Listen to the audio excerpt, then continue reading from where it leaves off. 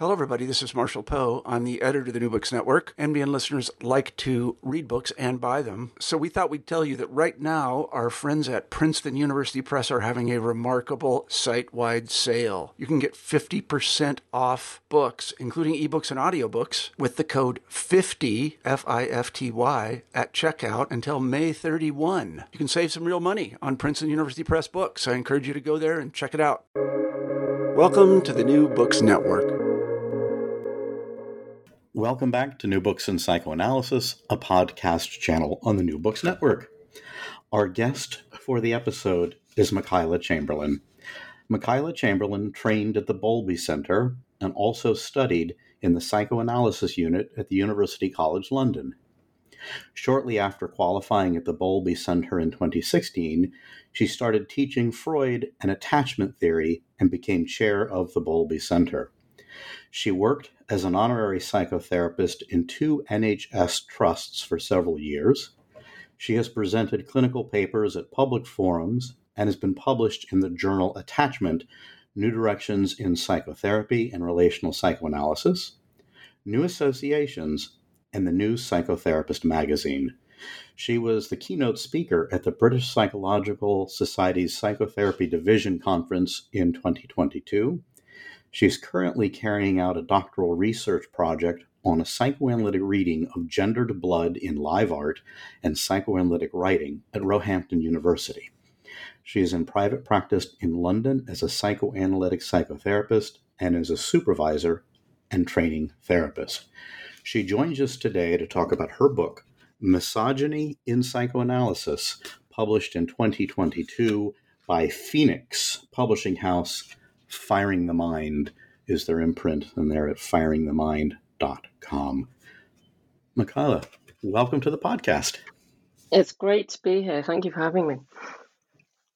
Sure. I've been reading this book for a while now. We begin all of our interviews on the channel with the question, as far as we can know our own motivations, what motivated you to write the book?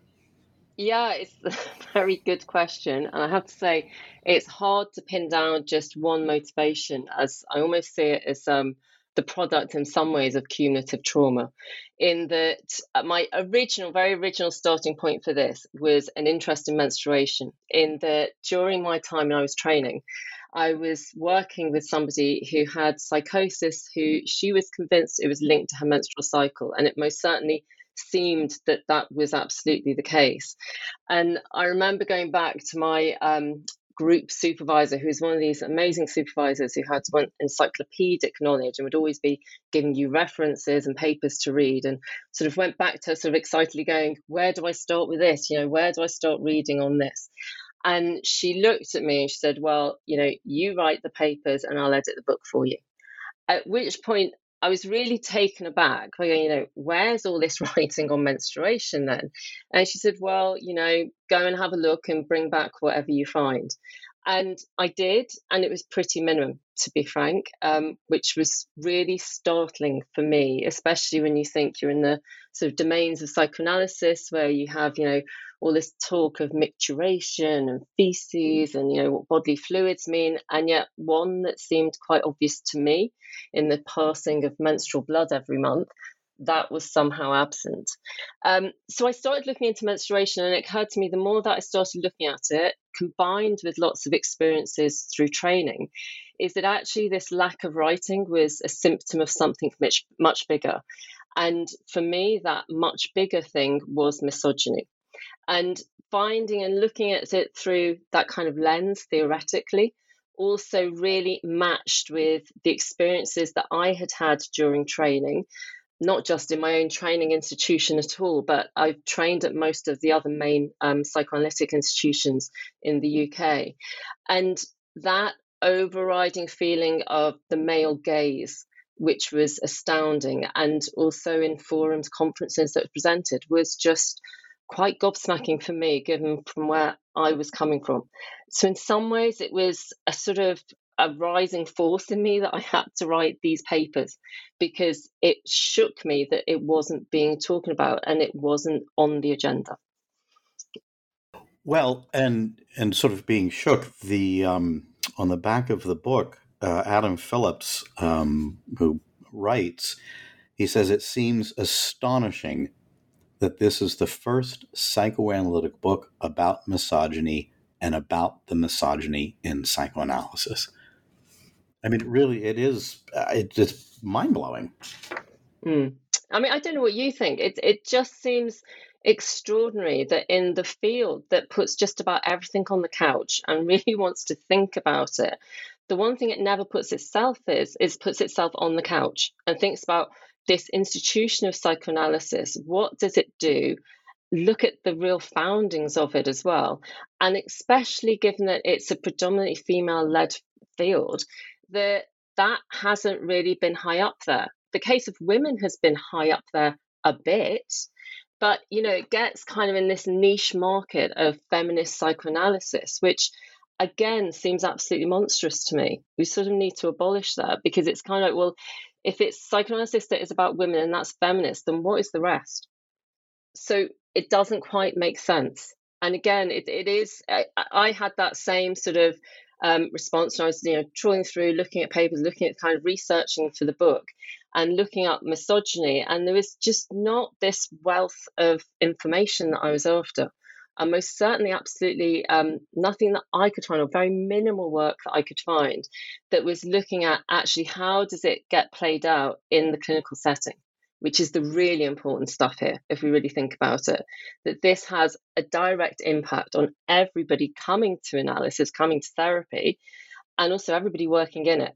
That if we're not looking at misogyny, if we're not looking at what's going on, then, we know key psychoanalytic tenet is getting played out then. Ooh, that's so much there. I just went, in my mind, I sort of jumped through the book when you said about, women practitioners. There's somewhere in the book where I think someone either at the Bowlby Center or quotes Bowlby somehow suggesting that women do the work, but men do the theoretical rigor. What was that? I don't remember specifically.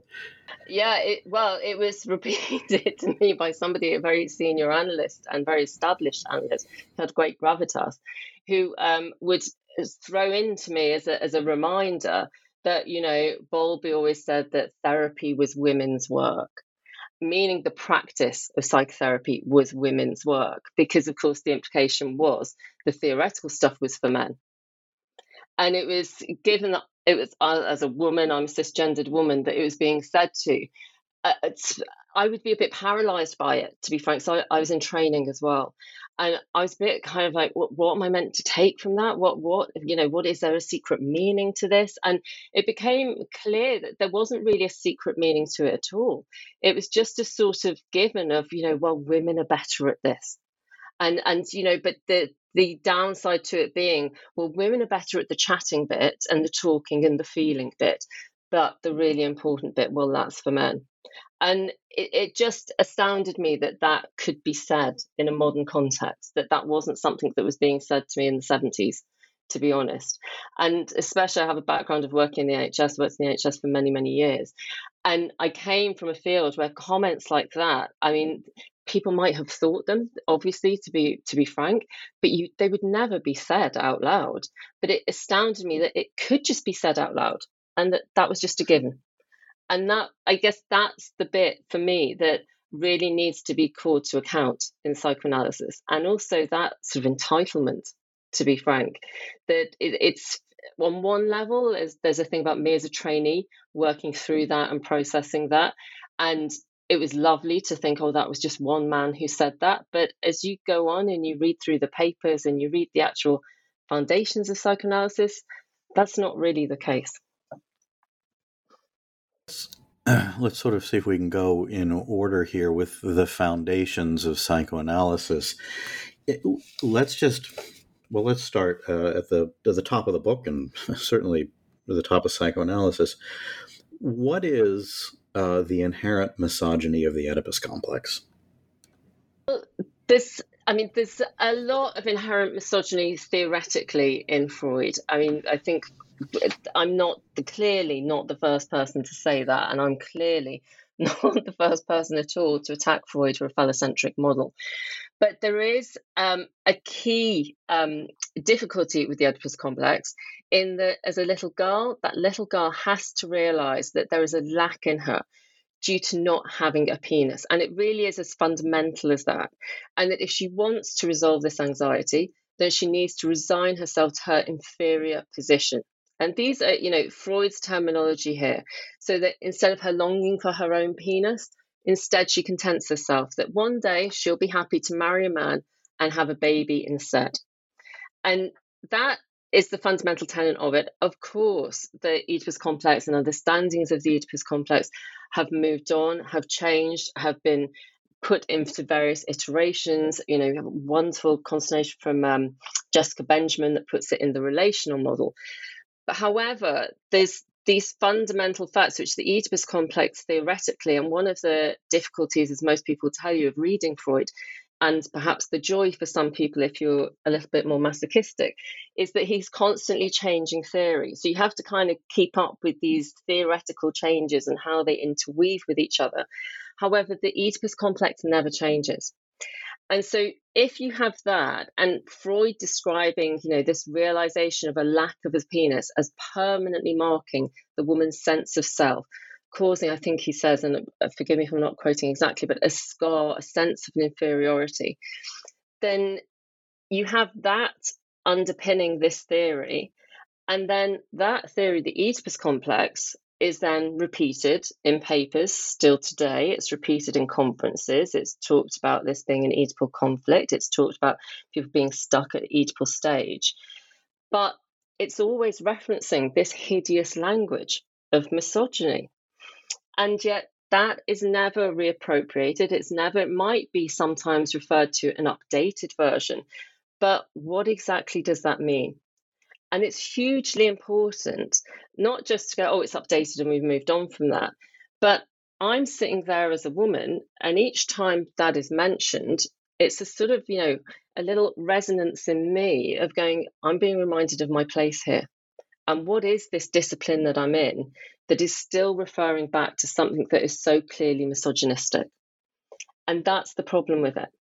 And the problem with it is it almost gives a kind of hall pass in that it hasn't been addressed. It's been revised, it's been updated. The term is still used. And I'd like to call something quite radical in that term to just stop being used full stop, because it's inherently offensive. But it's more that it's a subtle kind of cutting away at going, actually, this is permissible, this is okay. And it isn't. Well, the permissible and the okay, and also being put in your place, you talk about how that is done in the casual way of saying Bowlby said or Freud said, and that by bracketing what you're about to say with that, it's almost like the Freud said is the Trojan horse that brings in the misogynistic idea, and that you're reminded of where you are in the pecking order. Yeah, I mean, it's such a good image to describe it as a Trojan horse. Thank you for that, because it really is. I mean, and again, psychoanalysis has been referred to as a religion. And I think it's moments like that when you're sitting in conferences or hearing papers being presented or being discussed, and people say, well, Freud says, that you really kind of feel that you're in cult territory here, because it's kind of, you accept that one phrase, then it means all things go. And of course, people focus on the papers that they like. And this most certainly isn't a discourse about, let's slam Freud and be anti-Freud. What I'm talking about is actually we need to take on the traumas that have been caused by past analytic gods, and that we need to actually bring them into reality a bit, so that we choose a discipline that is exciting and open and inclusive of all. And we acknowledge those traumas. And in that sense, it's that Trojan horse that actually needs to be looked at, needs to be addressed, because it adds in all manners of traumas for all sorts of people. Well, it's interesting because you talk about, when you're in training and you're in a somewhat dependent position, and you talk about, oh my gosh, I was struggling to read Freud. And I see this with, I just finished teaching a course for actually in a master's program, so preclinical people, and they would struggle with the material. And I suggested to them that if you're struggling with the material, don't assume you're stupid, assume it's poorly written. But, as a way not to attack yourself, because I think you write in the book, I'm reading Freud and I'm struggling, going, wait a minute, this was a man writing for men. It was never meant for me. I mean, it is. It's hilarious, and what a great thing to say to people. Kind of change it around. Think that it isn't well written, but I guess the bit is, and having taught Freud as well, the point at which people come to read Freud, they're terrified, and it's this whole reification of Freud. It's kind of put so much on a pedestal that people are almost afraid to go near it. Also, they want to attack it and pull it down straight away, or they get completely paralyzed by it. But I think the moment of realization for me came, and I've read Freud so many times over so many years, is that when I was studying him in a very large groups, there were about 30 of us studying him, and you'd see people, and each time again, I just thought, this just isn't for me. Freud just isn't for me. I love, there's certain sentences that I loved, but I'm really struggling with this. My mind just doesn't work this way. And then was in this group of people, and it was after I'd qualified, and everybody was kind of studying Freud. And it suddenly struck me, there were people there who had, were much younger than me, had significantly less experience than me, but were just going, oh yeah, this is really easy, and kind of getting it. And then I looked around and thought, well, who are these people who are getting this? Go, oh, maybe it's that. I'm trying to narrow it down. Could not see what was in front of me, and it was a group of men. And then it occurred to me that the group I was talking with, who were all kind of getting very frantic about it because it was leading up to exam time, was a group of women. And at that moment, the penny dropped. And then through subsequently teaching it through different groups, I sort of did my own sort of little observation in each group. And the men struggle so far less with Freud than the women do. And then there was once when I was teaching, we were doing the case study of Dora. And you see how emotional people get about it as well. And it's women that have some ways a stronger reaction to it, which is not to say that this is all the case at all. But it's those moments when things just combine that you kind of go, yeah, of course, there's this othering as you're reading it, that actually this is men talking about, and even, in the case of Little Hands, it's these men talking about what these women are doing with their children and talking about, how women behave. But unless you start addressing that as you're teaching Freud and kind of go, yeah, this is, some white middle class guy who is talking about these younger women and what's going on for them, then it becomes like you can't go there. And it's that sort of shocking bit when you kind of go, yeah, as a woman, you might have a different reaction to this than men. And then you can actually have a conversation about it. And I think then really interesting conversations open up, actually. Yeah, well, oh God, so much in all of this. I have never. So this, because all right. Well, I'll stay here then. The white middle class man explaining what's going on for women, and back where we started with, oh well, this is women's work. They're intuitive. And yet, in I think either the second or the third chapter, the truly awful story of what happened to this mother. That to say, well, you are innate at this, but then if you fail at innateness of motherhood, that everything is, that there's no winning to being a woman, no matter which road you choose, you're at fault. Which is crippling, isn't it? I mean, for anybody, that's crippling. But that is the nature in some ways of motherhood for all, I think, and well beyond, the field of psychoanalysis. Is that, if you're a good mother or good enough mother, as Winnicott would have it, although heaven knows what that actually means, to be frank, and I've really studied it to try and work that out, and I know all the tropes around what Winnicott meant by good enough, but literally, what, in practice, when you've got a baby and you're changing nappies and you're feeding, at what point is good enough? But, when you actually look at it and you kind of go, well, if you're a good mother, yeah, because that's what you're meant to do. If you're struggling, well, you're a bad mother. So then you're criticized for that. So you really can't win. And the problem is that when you have these tropes and you have things like, Winnicott, obviously his main papers written in the 1960s, that people are still referring back to them. I think one of his papers is still the highest number one, or ranked highest number one on PepWeb. So it's regularly still being downloaded, and rightly so.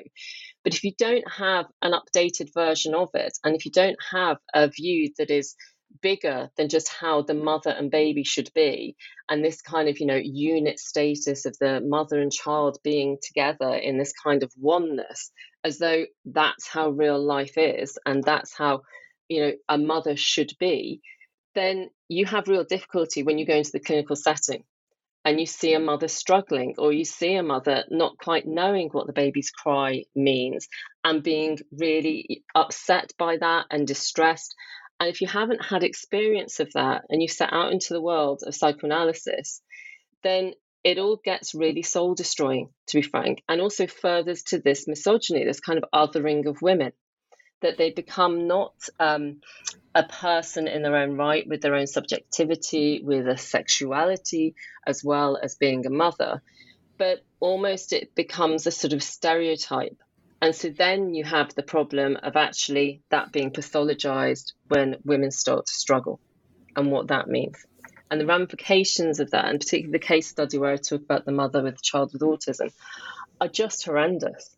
And that case study, I tend not to write actually about people that I work with. It's somebody that I know very well. For ethical reasons, I don't really like writing about my work, but it's somebody who I knew very well.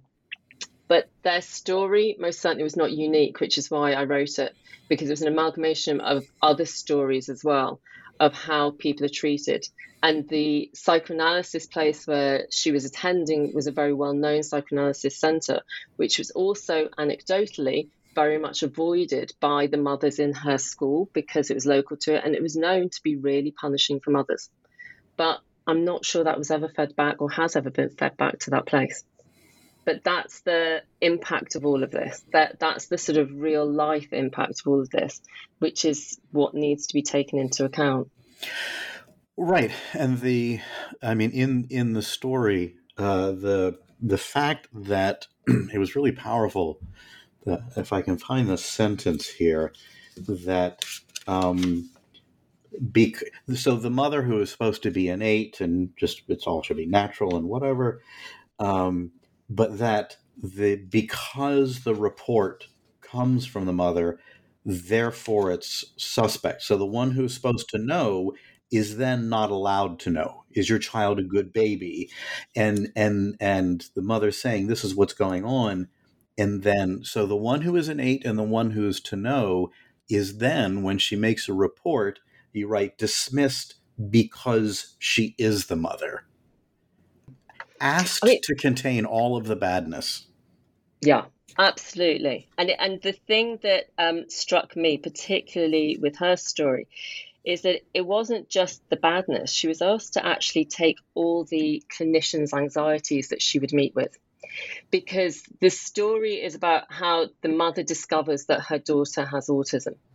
And so she starts off with this baby, which in retrospect hits all the markers of a baby with autism into being an infant, into being a young child at school, actually. With hindsight, it's very clear. But the mother clearly didn't know what was going on. The clinicians she met with really didn't know what was going on. And it's not unusual either for clinicians not to be aware of how a young girl might present with autism. We're still very much stuck in the male view of autism. But at each point, even when the child is 6 weeks old, I think maybe a little younger than that, when she goes to the GP and asks the GP for help because they can't settle the child, the GP sort of fobs her off as though, oh, well, it's maternal anxiety. But it really, the anxiety is the GP, the general practitioner, because he didn't know what was wrong with the baby. And so just sends her away. And then equally, when she meets the psychologist, she has to take on the psychologist's anxiety as well, because the psychologist doesn't quite know what's going on. And the parents have done a lot of research around this and really, so come up with all these plans around how to help the child beyond what the clinicians were able to do. And so the clinicians then keep passing the buck back. And the only thing they can keep coming up with is, there's a problem with the mother, without even actually meeting and talking to the dad, which is the bit that was really interesting in it, actually, because the dad was fully active. It wasn't as though the dad was off at work. The parenting was shared 50-50. But yet there's this sort of passing on of this misogynistic introject, and particularly once they got into services that were more psychodynamically orientated, it became very clear that the problem was with the mother. Even though the mother actually hadn't really been talked to, the mother would attend appointments with the child if the child could attend them, because the child was finding them very distressing. But yet in each of the clinicians, the go-to place was there's a problem with the mother, until the final point came when it was broken. And the mother actually, they managed to get the child referred to another service that was more psychologically orientated and was very knowledgeable about autism, who straight away recognized what was going on. And almost like the spell was broken.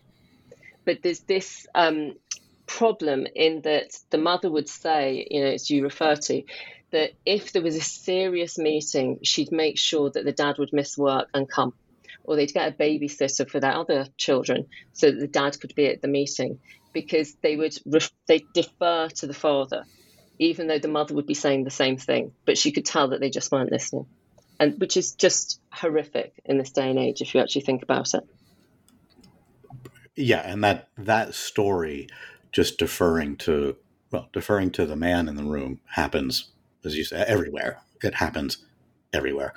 And then the introject, I thought there was an observation that you make where you write that the real concern is the speed with which the belief becomes apparent. Barely any time is given to understand this mother before a general principle about all mothers is applied. And that you write, the therapist became the mother's harsh internal voice. It's devastating, isn't it? It's devastating. It was a really hard story to write, to be frank. And I did it absolutely with the consent of the person involved. I managed to anonymize it enough because I wanted to get in the generalities. I didn't want it to just be, one swallow doesn't make a summer.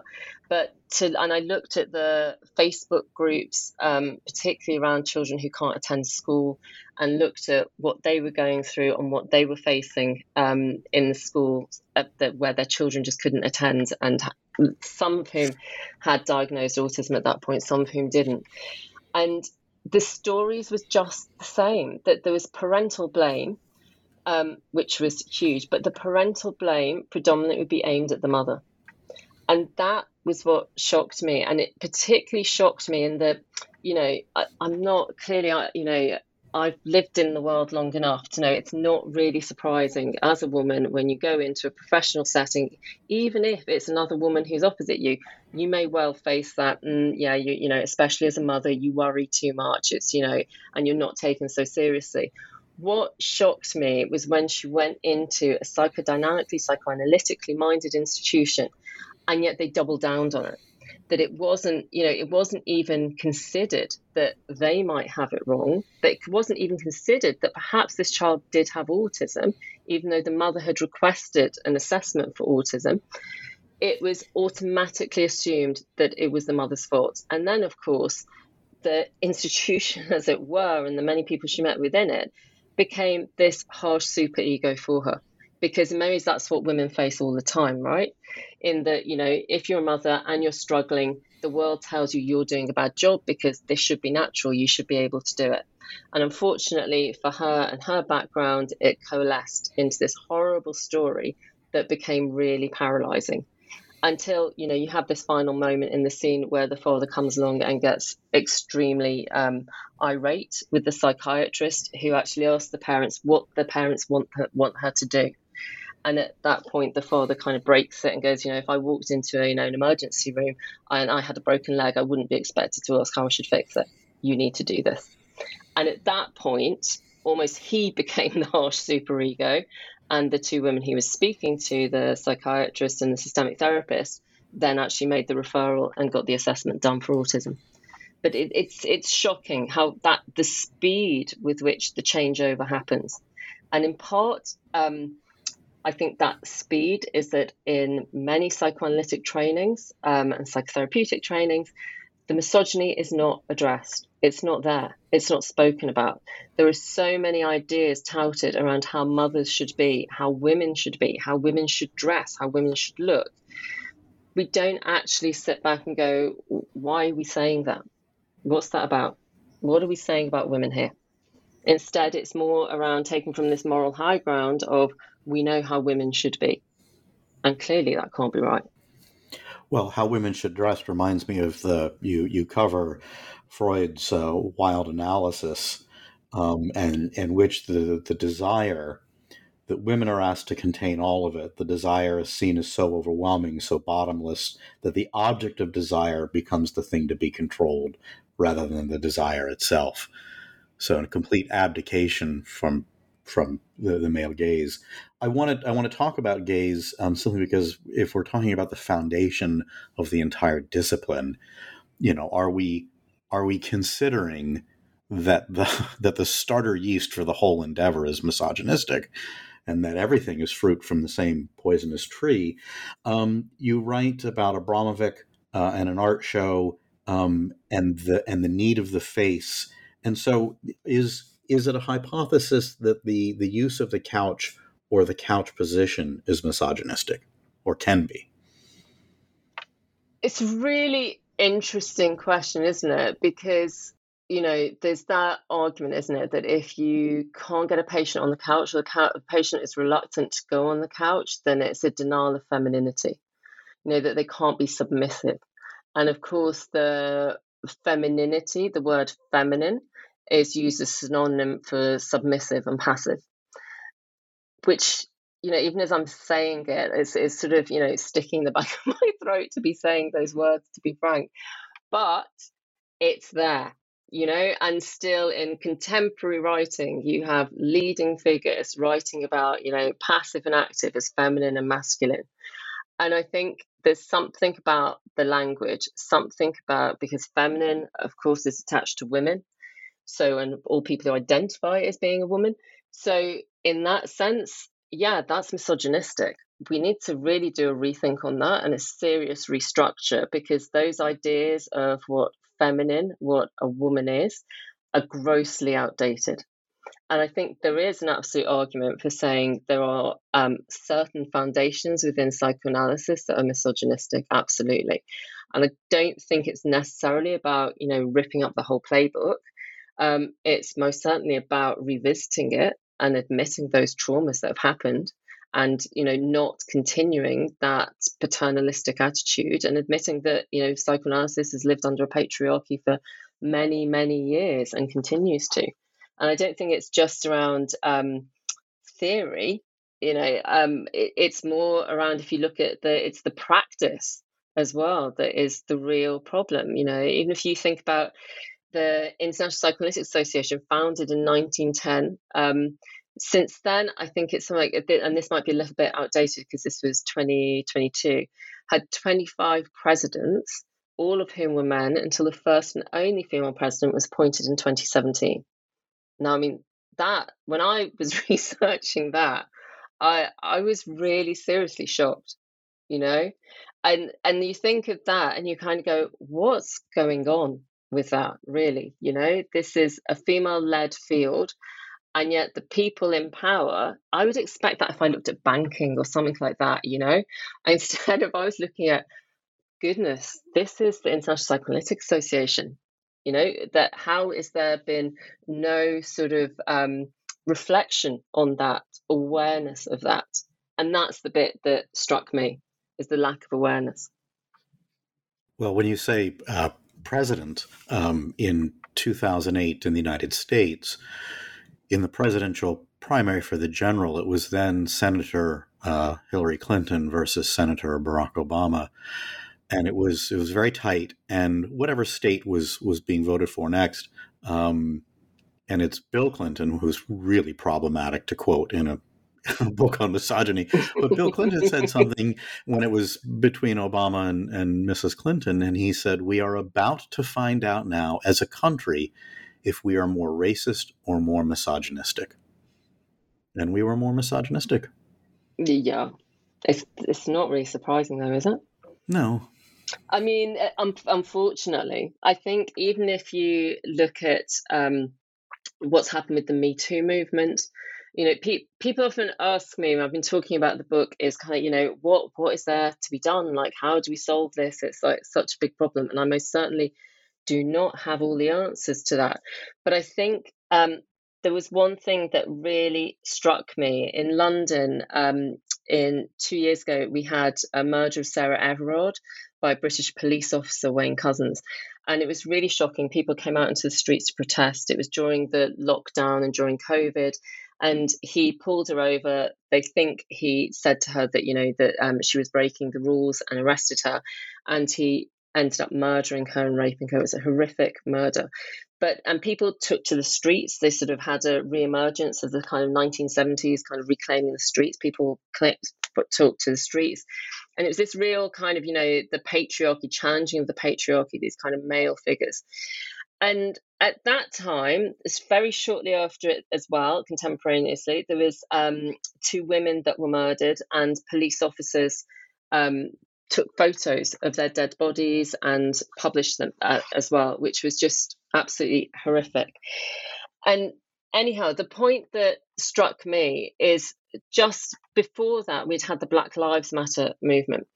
And I don't know about you, but my inbox was flooded with trainings, supervisions, groups talking about race, quite rightly so, and really addressing it and really wanting to think about it. And thank goodness we've started to have that conversation and move things along a little bit, clearly nowhere near where they should be.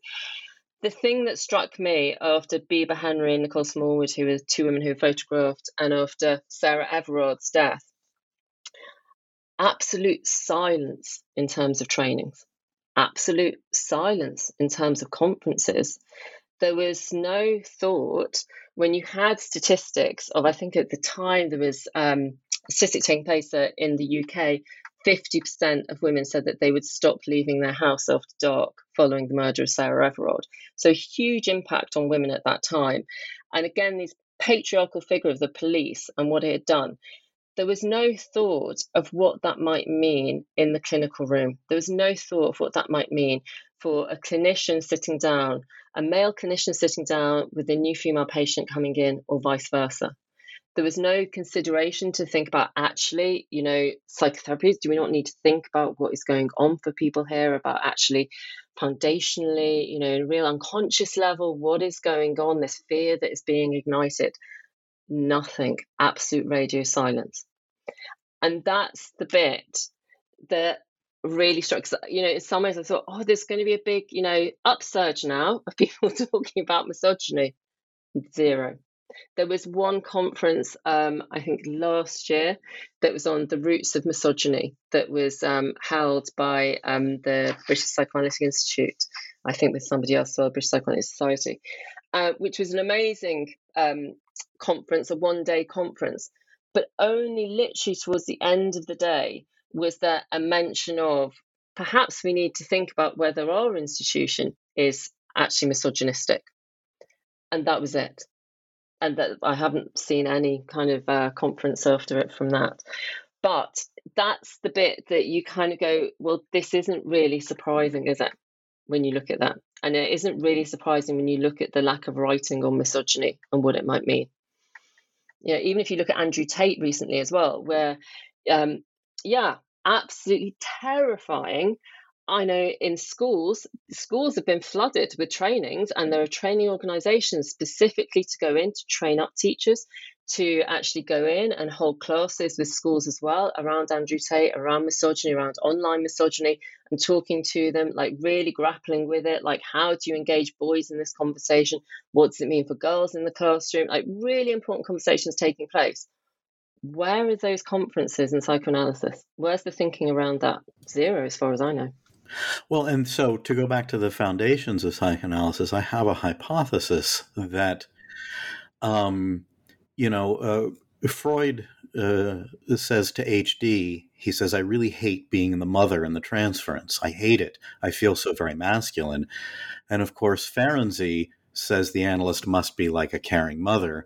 And I think that the objection to, the mutual analysis with Elizabeth Severn, where she puts Ferenczi on the couch to deal with his misogyny. And I think Freud's, rage in throwing him out is that you're trying to upend my theory. I think that was a misogynistic rage, because Ferenczi took the couch position and had a woman talk to him about his misogyny. I mean, it's fascinating, isn't it? What gets played out. And of course, it's the point that it's still there, isn't it? And I think there are absolute foundations. I mean, it's interesting to even think about actually, what is misogyny? What are the causes of misogyny? What is it actually saying? And in some respects, actually, is misogyny a developmental failure? And if it is, in that case, Freud's definitely failed on that one. But I guess the point is that it's not even on the charts, and perhaps that's for good reason, in that it couldn't be on the charts. It was so scotomized within the psychoanalytic thinking of that time. It just never even made it as being something that was of importance. When you said failure of the mind, and then you brought up racism and Black Lives Matter, there's a hypothesis by a member of the British Psychoanalytical Society, M. Fockery Davids, and his hypothesis, he says that racism, like the impulse to destroy or act on hatred, is an ineluctable part of us all. And he says, he names an internal racist organization as a normal part of the mind, deeming it non-pathological component of psychic structure. Could we say the same thing? Is there an internal misogynistic organization of the mind? And I don't know if we can. I just, when you brought that up, and I was like, well, I wonder if there's a connection. Yeah, I think there absolutely is a connection. And Fockery Davids' work is so interesting and so thought-provoking around it. I mean, it feels absolutely devastating, doesn't it, to actually think this is an sort of immovable object in some respects, or something that you just have to acknowledge and work with. I'm not sure I want to be as pessimistic as to say that misogyny is, an ineluctable part of the mind. I think it's more complex than that in some respects, in that I think misogyny tells you a lot about what we've done to women. And I don't mean as in to even go to the place, because it's obvious what misogyny has done to women in some respects. But if we to go to the place of seeing it as a developmental failure or an ineluctable part of the mind, then it's almost admitting defeat. And in some respects, I don't think it's about that. I think it's about societal restructuring around misogyny, which may be for racism too, in that I don't share that it's an immovable object, actually. I think there is something around what we have done with our hate and anger that has found suitable receptacles. And I think in that respect, given the current structure of society, it feels like it is an absolute part of who we are and our structure. But I would say that's man-made, and I'm being very specific when I say man-made. Yes. Well, and also just I think we should point out, I'd never seen this, and you write in the book, somebody defines misogyny as the law enforcement branch of patriarchy, which I really is like,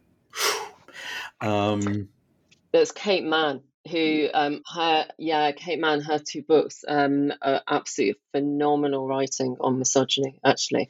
And she has a new book coming out called Unshrinking, which is just, again, needs to absolutely be applied to the psychoanalytic field, which is around how our bodies are controlled, how women's bodies are controlled by men and the male gaze, and actually how you sort of free yourself of it.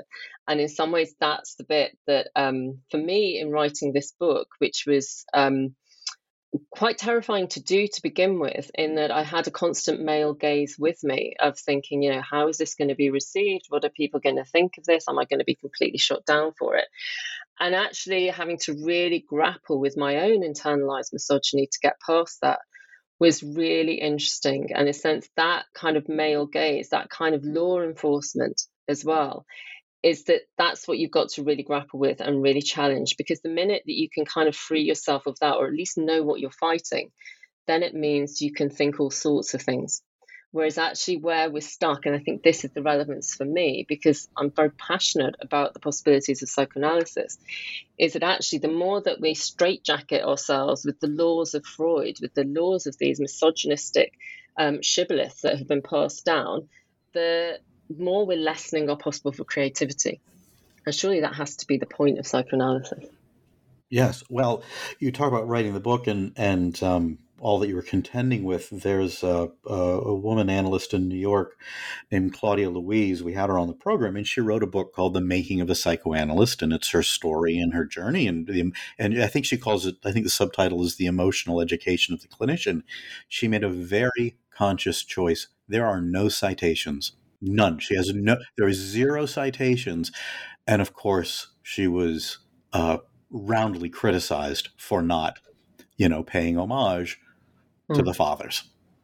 Yeah, and I think that's the extraordinary bit in it. I know one comment I got on my book was about how it's anecdotal, and the thing that it actually made me laugh, because in a way, if you look at all of Freud's case studies, they're anecdotes, but yet somehow I can't say what my lived experience was, perhaps because it wasn't fitting with what somebody wanted to hear, maybe, or maybe it came across as being too, too not having all those references, etc., that are needed.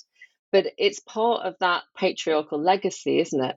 That actually there's the sort of story around, which I find quite extraordinary. It can be quite hard to find psychoanalytic writers that are engaging, because there is this sort of, again, this thing that has been passed on, that you have to pay due deference. You have to do your time and really, nod your head and acknowledge the people who have gone before you. When actually, why? Why are we straitjacketing ourselves in that way? Why does it have to be that one thing? It would be much more fun if it's not. Kim, I want to ask you about a question near the end of the book, which what is the psychoanalytic tradition of negatively hallucinating women? It's quite a big question, isn't I know. Listen, we have a big topic. It's true. I'm trying to summarize that neatly.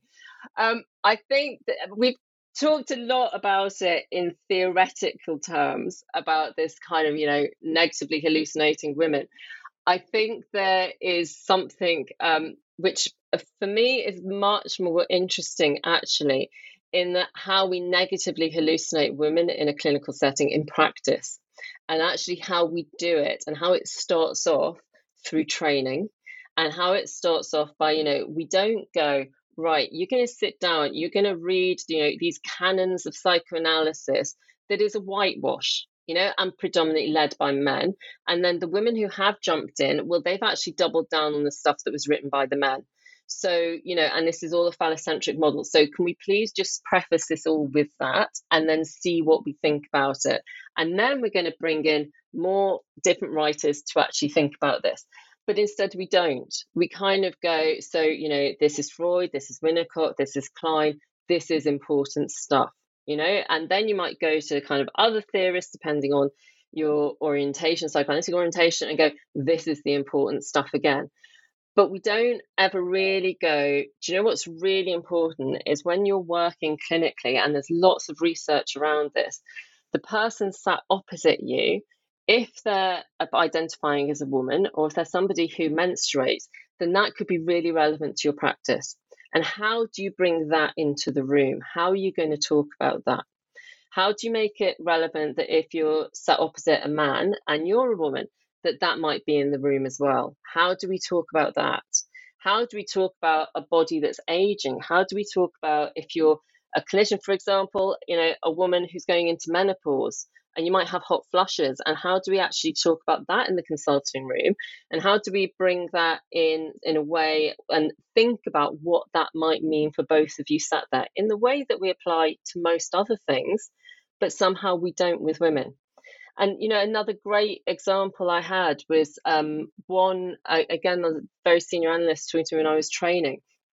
And I was, had gone through sort of meticulously about how it was going to be when I would meet and sit down, have this momentous occasion, sitting down with my first patient and talking to them and seeing how it was going to be, even down to timing, how it was going to be when I would walk from the waiting room back to my consulting room. And I kind of said, yeah, and of course, I'll sit next to the door. And he just looked at me and said, well, why would you do that? And I said, oh, so that I could leave straight away if I need to, if there's an emergency or, because I won't know the person that I'm meeting. And he just looked at me and went, would you really be able to get out of the room that quickly? And then just moved on. And of course, what didn't give time for me to say is that actually in my previous career in the NHS, I'd worked in treatment and assessment centres where you absolutely, as standard practice, sat next to the door so you could leave for your own safety, or if you needed to go and get somebody else to help you around safety as well. And that I had done it on a number of occasions. But there was no sort of thinking. The bit that was striking about it, which again is not to say there should be sort of policies around, how people should be in a consulting room or meet their first patients if they haven't met them before, although I actually think there should very much be those policies in place. It's more around there was no consideration that my lived experience as a woman was different from his, or that what it might mean for me as a woman to be sat there and have somebody walk into my room who I've never met before and I didn't have much information on. There was no sort of conceptualization of actually women's lived experiences, and the statistics on it, again, are just horrific around the number of women who have been sexually assaulted. 1 in 5 women have been the victim of stalking, things like that, that just didn't register for him, because why would they? They've never been brought into psychoanalysis and thought about in those terms, and thought about actually this needs to be present because that's a woman's lived experience. And I'm just, giving sort of very slight examples here. There are much more severe examples that need to be thought about. But that's just a kind of starter for 10, that those things just aren't present. Yeah, and I think that you're right. I did ask a big question. I was like, oh, what have I done? But I think that there's in the chapter of the missing period in psychoanalysis in your book, and you're talking about a performance, the interior scroll, as women here and now, Carolee Schneemann. I don't know. She's new to me. And you write that in her performance, she graphically demonstrates and reappropriates what belongs to her, and that there is and should be an intimate interplay between the physicality of being female and the mind of being female, rather than carving her body and mind into separate sections as was being required of her to succeed in a male environment, the totality of her mind and body being too much for the men around her. Can you talk about what it is that she did and what her performance was? Because I thought it was fascinating. Carolee Schneemann is amazing. So she was a live performance artist and also a painter too. But and she kind of was in the 60s, 70s foreground of kind of feminist art period. But what she amazingly did in this very famous piece, Interior Scroll, and there's different stories about what the scroll is, and this is really quite graphic, but she went into this space, so it was a performance, and went up, stood on a table, daubed herself with paint. She was naked. And then as the part of the performance, she removes a scroll from her vagina. And as the scroll comes out, she unfurls it and reads out what she has written on it. And there's different variations as to the purpose of what was written on it. But the main story is that it was a rebuke to her being told by a male producer of how she needed to be and what she needed to do to make her art successful. And in a way, and the thing that is, there was a recent Carolee Schneemann exhibition actually in London, which was just amazing. It had stills from her performance and had the scroll there. And actually, on the scroll, which is fascinating in terms of thinking about abject materials and sort of separating the body and mind. There was blood down each side of the scroll on it. And there was this sort of miraculous being where she got up, and she's a very stereotypically beautiful, striking woman.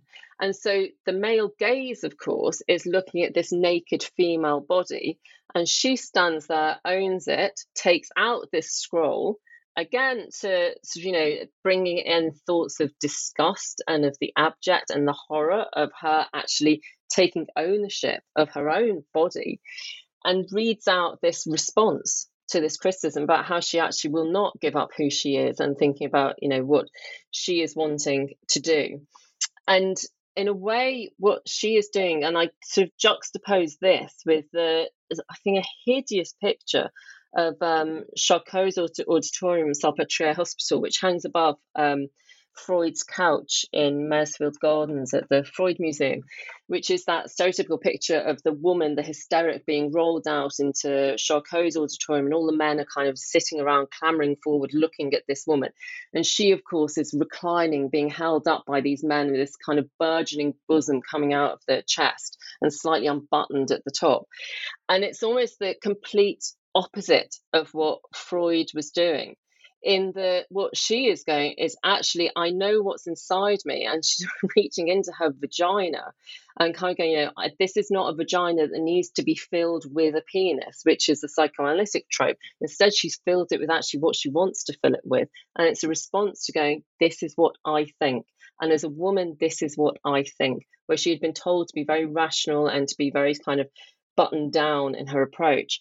And for me, it just felt like that is sort of the perfect response or the perfect antidote to psychoanalysis. And in many ways, where psychoanalysis, for me, goes wrong, in that there is that very much or can be a sort of lack of collaboration, that sense of knowing that I know better what's in your mind than you do.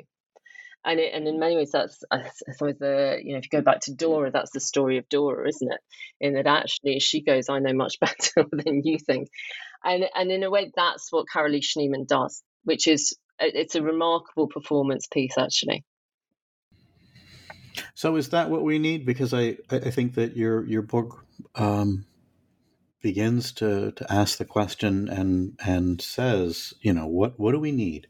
What do we need for psychoanalysis to take the first step of putting itself on the couch to grapple with the unconscious fantasies about women and to begin coping with what it is we're working hard not to see. How has the book been received? I mean, it's out there now. How has it been received? It is out there now. It's quite interesting how it has been received or not been received. In the absolute joy of writing a book for me, and sort of I've become quite evangelical to anybody who listens, say, just write books. It's great fun, because I've had emails from people all around the world kind of telling me their experience, and almost a bit of a traumatic outpouring of going, this happened to me in my analysis, this person said this to me, and it's been quite lovely, the support I've had from it. And most certainly when talking to groups, it's really fascinating in that there's this sort of quietness when you start talking about it, and then when you try and make it accessible, which was a very deliberate bit on my part. I wanted the book to be accessible. I didn't want it to be a kind of frightening, scary, if you don't know this, you won't understand anything else. But once people get into the conversation, it's really hard to stop them. And that's the really interesting bit, that there's an absolute conversation to be had here. And not just people going, oh, I've been treated like this by men. It's more of a kind of, wow, I've got a space now where I can say this. And a lot of intimidation that people have felt on their psychoanalytic trainings as well, about actually, how do I speak up about this? Am I turning against psychoanalysis by saying this? Will my head get chopped off if I say this? And actually, when you kind of go, no, look, there's a lot here that we need to be angry about. This hasn't been okay, and it still isn't okay. Then you get this outpouring, which is phenomenal to actually have that space, and a real privilege actually for people to join in on that level. Well, it is. It's a very accessible book for such a huge topic, a neglected topic, as you said, and as Adam Phillips says, it's the first book. But you did it in. It's really accessible. It's and digestible. I think it's 70 pages, but there's not one wasted sentence. I mean, it's really incredible. It's great. We said at the top that you're working on your dissertation. What are you working on now? What's the current study? The next book? One of the things I'm working on now is the causes of misogyny, because in a way it's so interesting, because it can't just be one thing. It can't just be around developmental failure and that's it. It can't just be around, it's too easy to go, well, women have been made the bin for, all the hateful feelings in the world, which most certainly is true. But it has to be overdetermined. There has to be many, many strands to this. And that's the thing that really intrigues me. And most certainly from my clinical work, I find it really fascinating, both for men and women. Obviously, I'll have a sensitivity. My radar is there around misogyny, around what is it that's going on. I mean, just one of the things that I find fascinating is when people choose to go see a man or a woman. That's really interesting, and what it's about. And so there's those aspects to it that I really want to kind of dig into a bit more, about what can we say about what is causing misogyny and why is it still thriving and in many ways having a real upsurge at the moment as well. So that's the current thing that fascinates me too at the moment. Great. Well, I hope you'll come back and talk to us with the next book. I would love to. It's been an absolute pleasure.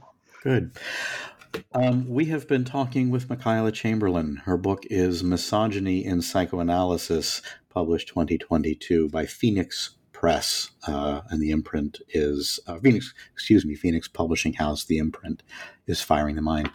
Michaela, thank you so much for joining. Thank you so much. It's been an absolute pleasure. Thank you.